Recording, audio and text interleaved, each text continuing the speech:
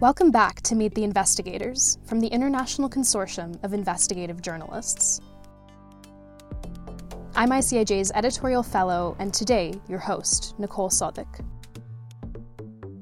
Since this series launched, we've spoken to dozens of ICIJ members who are among the most distinguished journalists in the world. Today is no different. I'm speaking with a reporter who has a raft of accolades, including the Knight Trailblazer Award, a European Press Prize, and various prestigious Russian journalism awards. But he also has an equally long, if not longer, list of people who've put a target on his back for simply doing his job. And that's why he keeps much of his work under wraps.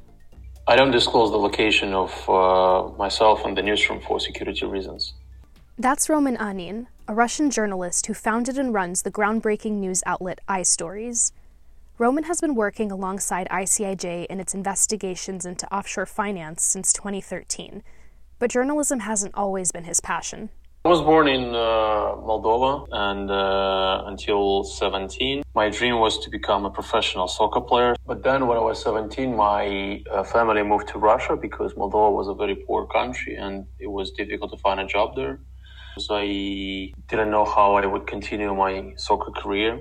And one day I was lying on the sofa and watching a soccer game on TV, and the commentator was really bad. So I was watching the game, and I was thinking that this guy knows nothing about my favorite game. And that is when I realized that I can try become a commentator and maybe do this job better than this guy, because at least I know the game. That's when I decided to become a journalist.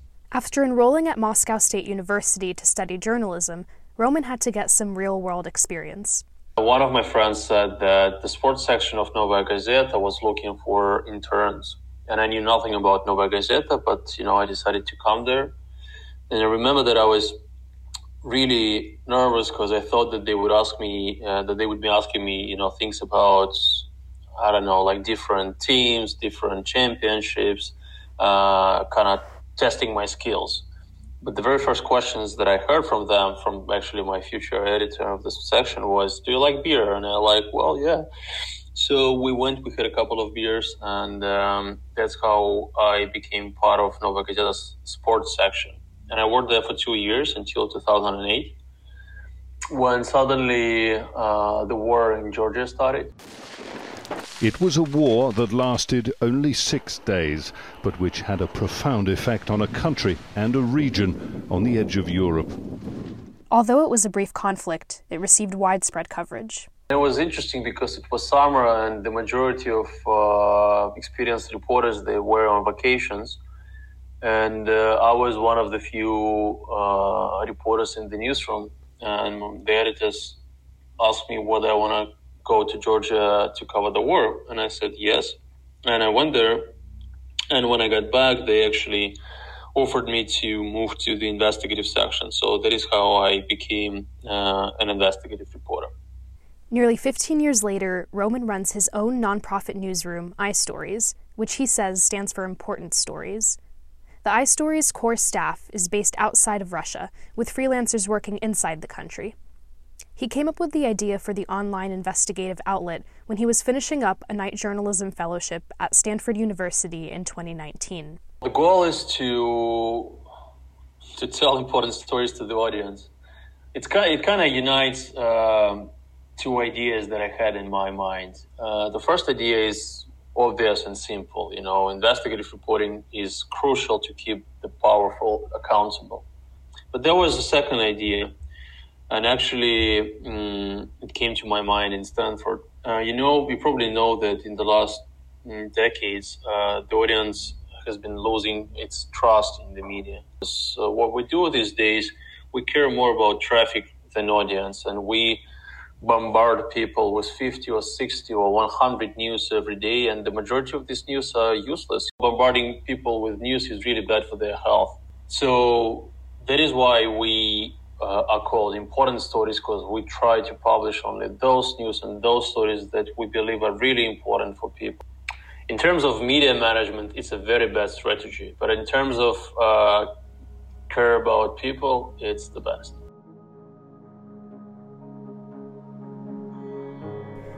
Since Vladimir Putin commanded forces to invade Ukraine in late February, the Russian president has run a concerted campaign to silence independent media. He even labeled IStories a, quote, undesirable organization. Roman, what does that mean for you? It's a crime to head an undesirable organization. I can be sentenced to 6 years of prison for the work that I do, so for journalism. For every reporter who works for IStories, every reporter can be fined for cooperation with the undesirable organization. And the second time, if they continue working or cooperating with an undesirable organization, they can be sentenced to 4 years of prison. It is also forbidden to repost all our stories. So if anybody in Russia reposts our story, tweet, or every piece of information that we produce, it can be seen by the Russian authorities as cooperation with an undesirable organization. And again, this person or the reader can be fined and then sentenced. We are also blocked because it's prohibited to spread the information of undesirable organizations. So we are blocked in Russia. And people can reach us only through VPN. How would you describe the state of press freedom in Russia today? There is no freedom and there is no press. In the ideal world of Vladimir Putin, there is no independent media in Russia. There is no media that criticizes him or his cronies. But of course, after the war started, the Kremlin kind of has increased its pressure on the media. And today, almost every independent media in Russia, or I would say every independent media in Russia, is either blocked or shut down. What security precautions do you and your colleagues take? I'm the only reporter who uses byline. All others, they have to publish their stories anonymously. Because again, if people from the law enforcement see that our reporters continue to cooperate with us, then they can be sentenced. We also can't really take interviews because it might be considered as a cooperation with an undesirable organization as well. So all our experts and people we talk to are anonymous in our stories. Why do you use your byline?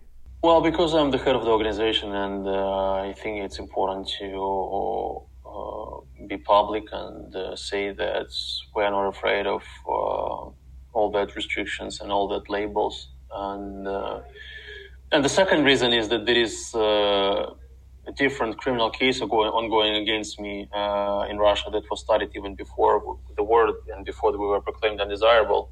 And I thought, well, what's the difference to have 1 or 2 criminal cases or 3 against you? The case Roman is talking about started on April 9th, 2021, when Russian authorities raided Roman's apartment and office in connection to a story he had written 5 years prior about a Putin ally who was using a luxurious yacht. Roman, can you talk me through what happened? I was going to a swimming pool.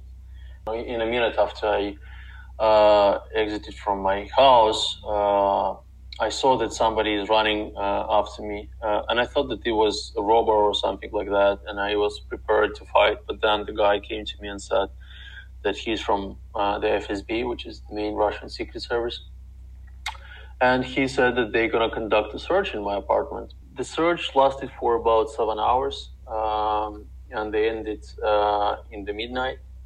And then the investigator said that he would take me to the investigative committee, and I knew that it was illegal because you can't interrogate witnesses in the nighttime.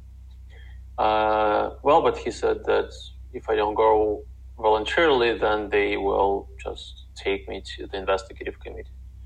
So I was detained for a couple of hours. Then they let me go. I was planning to go on vacations even before the search and interrogations in May. And I went to Kyiv. I spent some time there. And then a number of sources told me that I should better stay there because there was a big risk that Russian secret services can arrest me when I come back.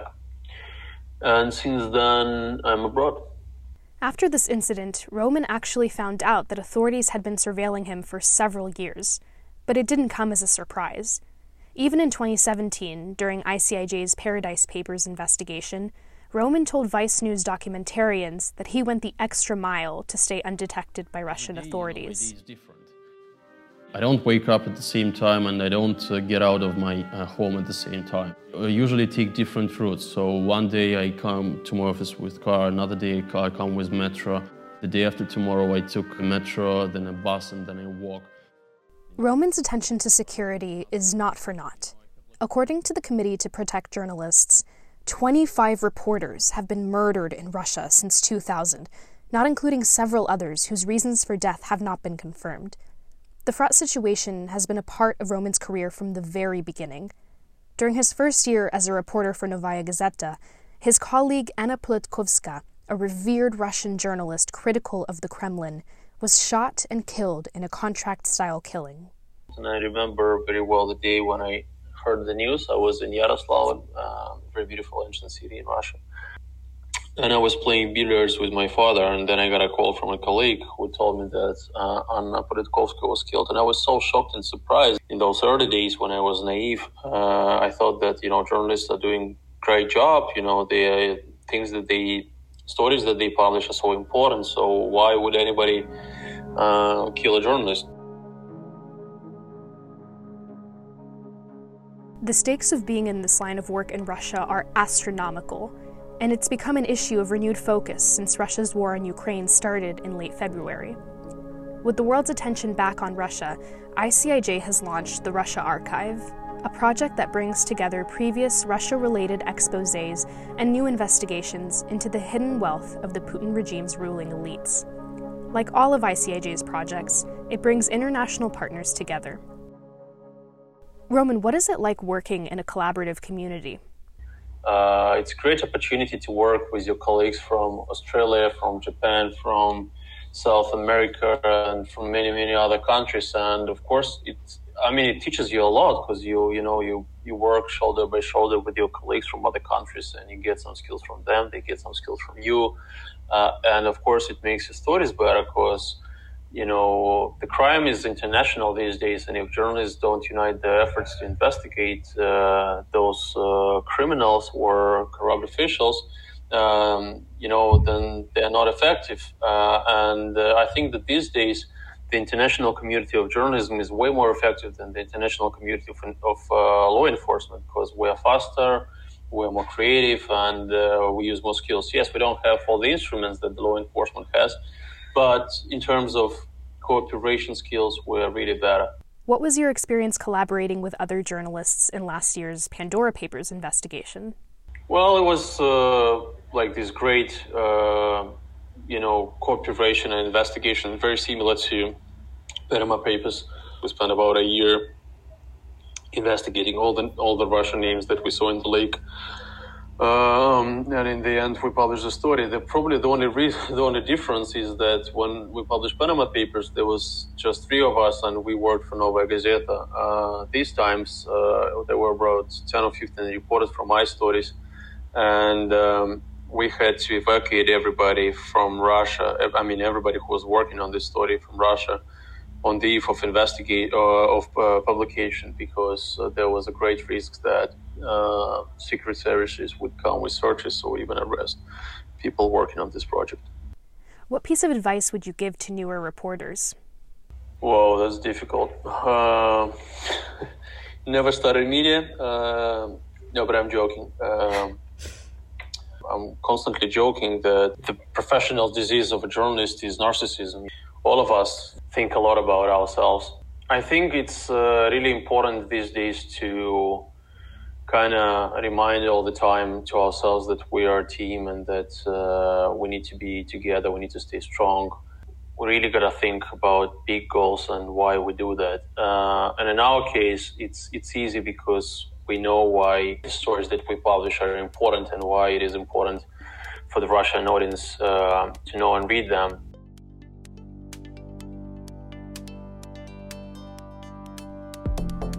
Those are some great tips. I want to thank Roman for joining me today and wish him all the best as he continues to cover those important stories. You can find ICIJ's Russia Archive stories at ICIJ.org, and don't forget to share this episode on social media using the hashtag #MeetTheInvestigators. Meet the Investigators is a production of the International Consortium of Investigative Journalists. This episode was produced and edited by me, Nicole Sadek, with help from Hamish Boland Rudder. We'll be back again next month.